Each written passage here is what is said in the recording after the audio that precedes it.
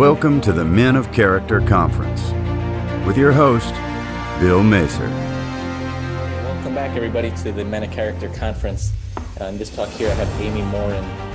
Amy is a best-selling author, a psychotherapist, and a keynote speaker.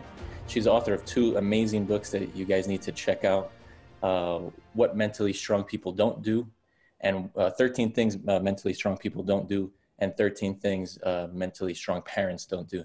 So two really fantastic. Also check out her TED Talk, which I think is where a lot of people saw her, millions of people saw her. So welcome, Amy. Thank you for joining the Men of Character Conference. Absolutely. Thanks for having me. Awesome. So for those in the audience that maybe are not as familiar with you, can you tell us a little bit about yourself? Sure. I'm a therapist by trade. That's where I started my career, and I became an author over the years. And as you said, I have two books that are out. I'm working on a third. And I spend a lot of my time now traveling the world and talking about mental strength. And I am a columnist for Forbes and Inc. and Psychology Today. And I write for Verywell, and I lecture at Northeastern University in Boston. And I spend most of my time these days living on a sailboat in the Florida Keys, doing all of this stuff remotely. Yeah. That's awesome. And just to explain for the viewers, so you're up in like the mountains or a cabin right now, so that's why you're audio only. Is that right? Yes, I'm in a cabin in the woods where the internet is sort of at a crawl, so it's not quite fast enough for video. Gotcha. And this has all happened like before you wrote your first book and your TED Talk. This is like all happened within the last couple of years, right? All the things that you're doing, which is incredible. Yeah, so to explain the story behind it, how I became, I always say I'm an accidental author, because I never intended to write a book. I never imagined I'd be speaking on big stages. I was a therapist, and I was pretty happy with my work as a therapist, working one-on-one with people in my therapy office. But I'd sort of went into my career thinking, okay, I learned stuff from a textbook. I'm going to help other people be mentally strong. This is great. But it was really about a year or so into my career that my interest in mental strength became personal. My mom had passed away suddenly from a brain aneurysm. And it was in that moment that I thought, okay, this isn't just about teaching other people about skills. It's about also figuring out, how do I apply these skills to my own life? And I'd seen people who'd come in who'd gone through hard times, and they just felt like they were never able to go on and live a happy life, or that they could never feel like they were whole again. And I wanted to know, how come some people felt that way and other people didn't? Other people said, gosh, I persevere, I get through tough times.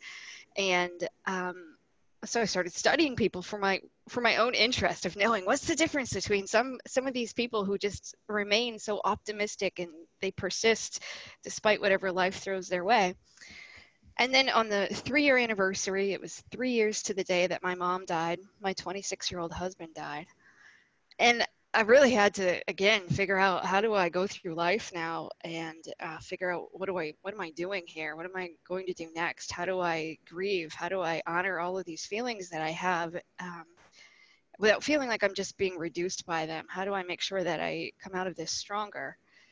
And in the midst of all of that, I really wanted to keep the house that my husband and I had, but on one income, it was going to be quite tough. And so I started writing as a way to earn extra money. And that helped me keep afloat. So if I just had a little side hustle, writing articles here and there, it helped me feel more financially secure. And a few years down the road, I was fortunate. I found love again, got remarried, and life was looking pretty good. And shortly after that, my father-in-law was diagnosed with terminal cancer. And I was thinking, oh, this isn't fair. When something good happens, I have to go through this. And why me? Why do I have to keep losing loved ones? And sort of in the midst of my pity party, I thought, okay, that's not helpful. If I've learned anything so far, it's that thinking that way would drain my mental strength. And so I sat down and I wrote a list of all of the things that I thought would drain my mental strength, things that I'd learned over the years from my clients in my therapy office and through my own process. And when I was done, I happened to have 13 things on this list. And I would read over that list as often as I could, and it would keep me strong when I needed it the most. And I thought, okay, if this list is helpful to me, maybe it would help somebody else. So I published it online without really any context. It was basically just the list of the 13 things with a little explanation about each one. And stepped away from my computer and thinking maybe a few people would read it, but that list went on to be read by 50 million people. And so before I knew it, people from around the world, the news stations were calling me and asking me all about this list that I had and how I'd mastered all of these things, but nobody knew I wrote it because I too struggled with all 13 of those things. And then I was lucky that in the midst of all of that, a literary agent called and said, you should write a book. And that was the moment that changed everything. And I ended up writing my first book within a few months after that, called 13 Things Mentally Strong People Don't Do. And it's been an adventure ever since that book came out. It's now in 32 languages, and it's hit bestseller lists all over the world and led to the follow-up book. And now I get to travel the world and talk about mental strength and what I've learned along the way.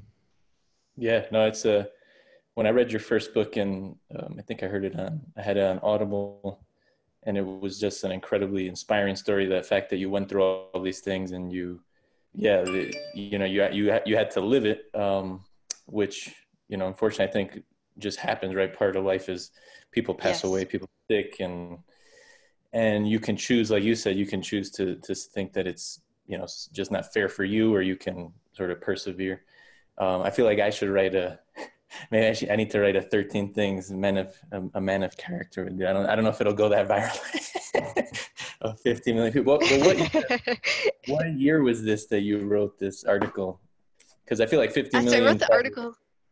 Yeah, go ahead. I wrote the article in November of 2013, and within a couple of days of writing it, Forbes picked it up, and it got 10 million views on the Forbes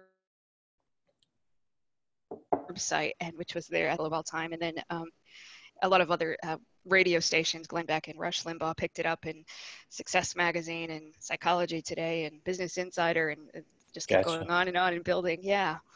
So did you mentioned that you wrote this list really for you, and then you posted online, and now you have people coming, asking you like, hey, how are you so mentally strong? So do you feel like your work has almost helped reinforce, or, obviously you could have chose the opposite, which is, well, I don't feel like I'm mentally strong, but do you feel like you have to actually live that, what you've written, and it keeps you more honest to that? It does. It definitely keeps me accountable. And, and I'm not saying I'm the mentally strongest person in the world. I don't. Just like everybody else, I still struggle. Sure. But talking and writing about this list right now certainly reinforces to me as a great reminder of, hey, don't do these things.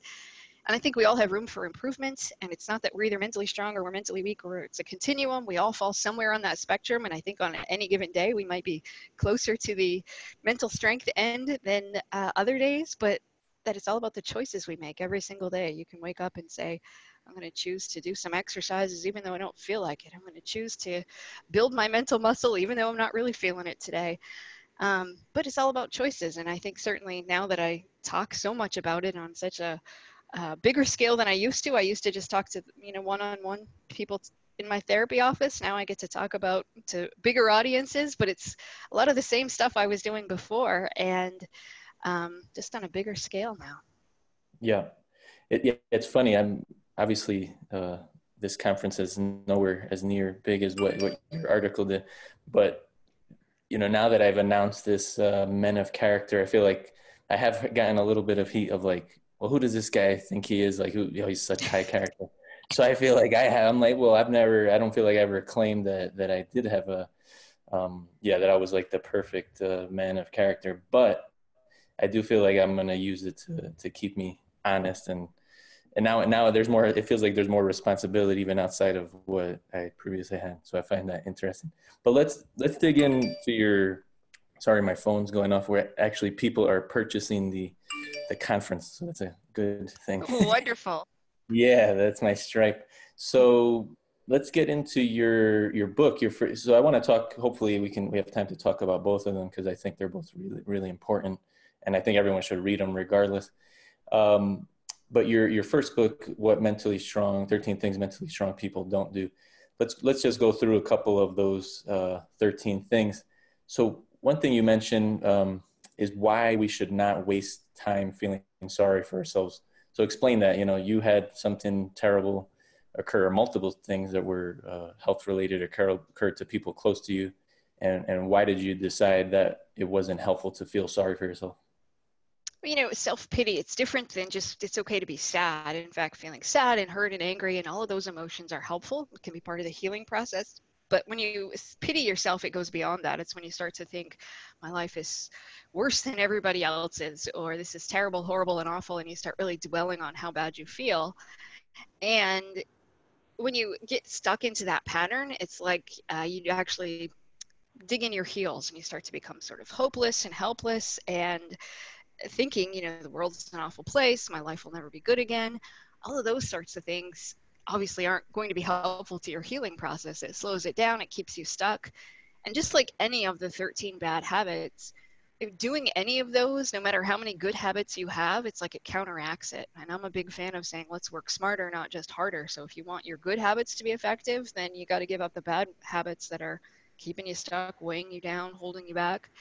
And obviously this one was the first one on the list as I was writing this letter to myself, because I thought, in the midst of all this right now, thinking that my life is terrible, horrible, and awful isn't going to be helpful to myself or anybody else. But something I'd seen in my therapy office too, that sometimes people would say, okay, I'm ready to change my life. But then they would just really get stuck into insisting on, I can't change, or my life is too bad, or I have all this hardship and poor me. And they didn't actually want to do anything about it. And it's so important that no matter what you go through in life, that you can make choices that make your life or somebody else's life better, and focusing on what you can do is really important so that you don't get stuck in a pity party. Do you think that this is somewhat human nature? What are your theories around why? Because I feel like it is a constant, I think over time, I would consider myself somewhat mentally strong. So I'm speaking from that standpoint. Like over time, you're more naturally resilient and you have better thoughts, but you do have to like constantly make sure that you're not pitying yourself or thinking that things aren't fair. So is that part of human nature? Are we too spoiled as a society? What's the cause there, do you think? Yeah, I think it's a combination of all of those things that we tend to think that, it's hard to get outside of your own head sometimes. When something bad happens, we tend to think, gosh, these things only happen to me. Really, it happens to everybody, just like my story isn't particular. Their inner talk, I think, later on, and we don't realize that. Yeah, and I think sometimes we think pushing ourselves or pushing kids really, really hard helps them to become better, but study after study shows that a self-compassionate approach actually improves our performance rather than beating yourself up verbally. Yep. All right, so I think we've covered a lot of these in our talk here. One thing that I'd like to talk about before we wrap up is why should parents not, and you've touched on this a little bit, but why should parents not lose sight of their values? In our world, it's so easy right now to get caught up into the daily hustle and bustle of homework and soccer practice and everything else we have going on. And then you sort of forget what's the bigger picture. And studies too, that it'll show that parents really focus a lot on grades and the outcome. And kids sometimes cheat. They do anything they can because they think my parents really value that I get a good grade in this class, over that my parents value me being an honest or a nice person. And so I think it's so important for us to look at what are we actually teaching our kids. I see so many parents who are worried about their kids' character, but at the same time, they're the same parents sometimes who are lying to get their 13-year-old into the buffet saying he's 11 just to save $2. And I think it says so much about, how do you interact? How do you deal with the wait staff? How do you treat other people? How do you handle it when somebody else makes a mistake? And it's an opportunity to teach kids life lessons. Yep. With a much bigger picture. Lost in the shuffle is we're just worried about the day-to-day problems that we all face. Makes sense. One other one that I thought was really interesting and I agreed with, which was which was why should we not complain as parents? What does that teach our children? Again, it goes back to teaching kids about self-talk, and it reinforces the victim mentality, and it teaches them that, You can't take action. And sometimes we think venting and complaining is helpful. It helps me get my feelings out. But study after study shows that that just sort of keeps you in this state of being disgruntled. The more you complain, but you don't take any action, and it goes back to focusing on the things you can control. And to just teach kids, yeah, okay, I had a bad day, but it's up to me to figure out if I'm going to make it a bad night too. Here's how I'm going to turn my day around. Here's how I'm going to deal with things that I don't like. I'm going to take action, or I'm just going to accept it and move on. And it really teaches kids, how do you deal with things that you don't like, or how do you know when do you speak up for something and when do you just move on with your day. And that's a really important skill. If an umpire calls a strike and you don't agree with it, are you going to argue with the umpire, or do you just accept it? Versus when you see somebody being bullied in school, do you speak up then? I think it's really important to teach kids, okay, sometimes you need to take action, sometimes you just need to stay quiet and move on. And it's a advanced social skill, and not even, you see plenty of adults who struggle with that too. So it's really about teaching them, how do you handle that? How do you handle situations? How do you know when it's okay to speak up to somebody versus when do you just stay quiet and live with it? Yep. So I've got just two more here, and then we can wrap up. I want to ask you about your new book as well, because you mentioned that. Why should we not confuse, we talked a little bit about discipline before, but why should we not confuse discipline for punishment? So there's a difference between discipline and punishment. Discipline's about teaching your child to do better next time. And punishment is about making your child suffer for a mistake that he already made. So when it comes to how you would respond to a mistake, discipline's about saying, how do you do better? And that's not to say you don't give your child a consequence, because you do. Maybe you take away his electronics, or maybe you put her in timeout, and that can help teach life lessons. But when we punish kids, it's more about, I'm going to take away your electronics until I can trust you again. And maybe that's 3 months down the road. And we're not really then teaching them life lessons. So it's so important for us to just take a look at, am I punishing my child because it makes me feel better in the moment? Am I punishing him because I'm embarrassed that he got in trouble at school? Am I using this as a way to try to embarrass or humiliate my kid, or shame him into doing better next time? Or am I using a tool that will actually teach him a life lesson, and how do you do better? And I see a lot of parents who are desperate and they end up resorting to all of these punishments, but then kids don't actually feel good about themselves. And I have a lot of parents that will make fun of the whole self-esteem thing and say, well, why would I want to work on my kid's self-esteem? And it doesn't matter if he feels good about himself, he messes up all the time. But the truth is, let's say fast forward to when your child's 15 years old and somebody offers him drugs. Which kid's going to say no to that? The one who feels really good about himself, or the one who feels really bad about himself?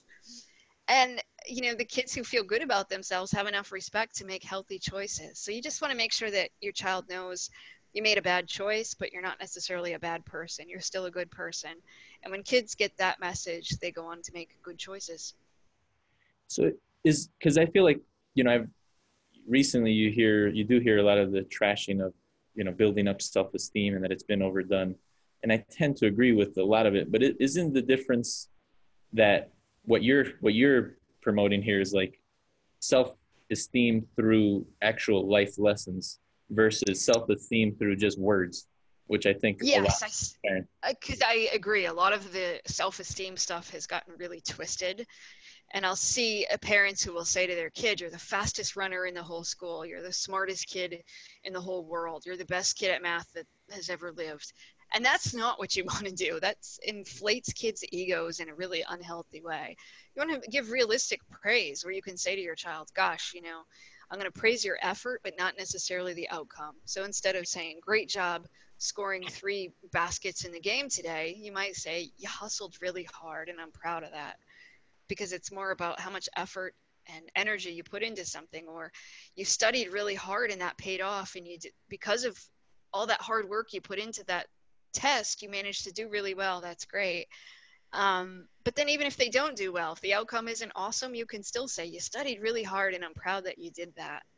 And it's not about everybody gets a trophy and you don't praise your child for everything, but to make sure that you just point out the things that they're doing well, and that praise doesn't always have to be about the outcome. Sometimes you can praise kids too for saying, I noticed on the playground today, you went over and invited that kid to play who didn't have anybody to play with. That was a really nice thing to do. And to point out those sorts of things too, because unfortunately I see so many parents who just are focused on making sure that their kid has the best grades or is the best player on the field. And that goes back to losing sight of their values too for a lot of them. But yeah, you just want to make sure that your child knows they have a healthy outlook on their limitations, that they know that they're not perfect, that they are aware that they have plenty of weaknesses, but on the other hand, that they also are empowered to know I can make a difference in the world. Yep, I think that's huge.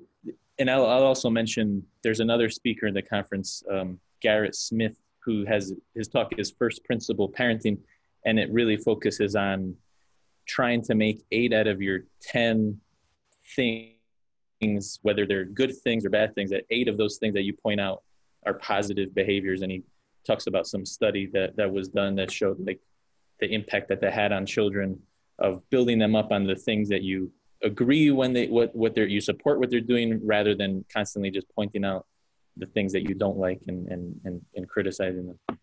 So definitely check that out for other people listening to this talk.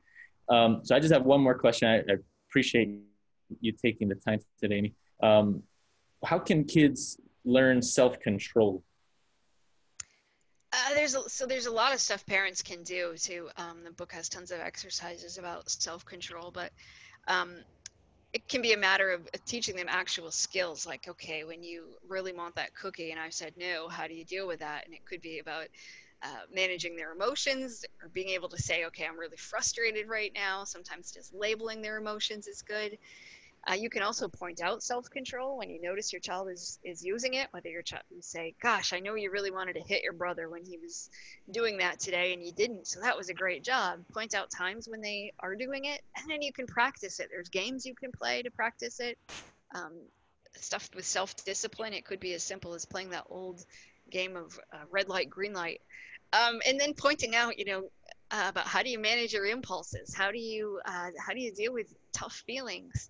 And it's a skill, but it's such an important skill. Kids who grow up with better self-control do better in life. And study after study will show that they can delay gratification and be in it for the long haul. So I think it's something that is easy to overlook, especially in our world today where we get everything at the click of a button. And we want things to happen, and we want it to happen now, and that rubs off on the kids for sure. So to teach them that you have to have self-control, and here's how you learn it, and it's all about the skills that you need to get there and how it's going to serve them well in life. So I think it's really important to make that to emphasize that in your parenting, to make sure that that's a skill that your child is gaining. Yep, I think we need more parents to do that for sure. So that's all the questions I had. Just wrapping up, what are, you mentioned you're working on a book. I don't know if you're willing to share that, but I'm sure the audience now would be eager to hear what you're working on, or what other things you're working on that we should know about. Yeah, so my next book is actually a women's book. I know this is a men's conference, but 13 things mentally strong women. So in December, the end of December 31st, 13 Things Mentally Strong Women Don't Do hits the shelves. And it was really, my readers have really guided the book. So obviously the first book came from the article. And then after the first book, I kept getting so many questions. How do I teach kids how to be mentally strong? Which led to the parenting book. And then when the parenting book came out, I was getting a lot of questions, especially from moms, about, okay, how do women be mentally strong, and how do we be good role models? There's so much out there about being tough in the way of a Navy SEAL or something like that. But women wanted to know, what's it like to be a woman who's mentally strong? So that's really what led to this next book. Awesome. I know my wife will be purchasing it. She was the one that purchased your book and put me in that made me aware of your work. So I know she'll be all over that. But I hope other men here will buy it for their mothers, wives, and girlfriends and daughters as well. So where else can people find you? Your website? Are you active on any social media? Yeah, so I'm on Twitter, Facebook, and Instagram. Amy Morin Author. On Facebook and Instagram and Twitter, I'm at Amy Morin LCSW, which means Licensed Clinical Social Worker. And then my website, and of course there's always articles on Inc. and Forbes and Psychology Today as well. Awesome. And I would encourage everyone to, we talked about the books, but we didn't cover all the 13 things of each book, but go out and buy those books because they're fantastic reads and extremely useful immediately. You can put them into practice like pretty quickly. So I just want to thank you, Amy, for taking time out of your time up in the cabin in the mountains to do this. And I think it's been fantastic. I really appreciate your time. Oh, thanks for having me.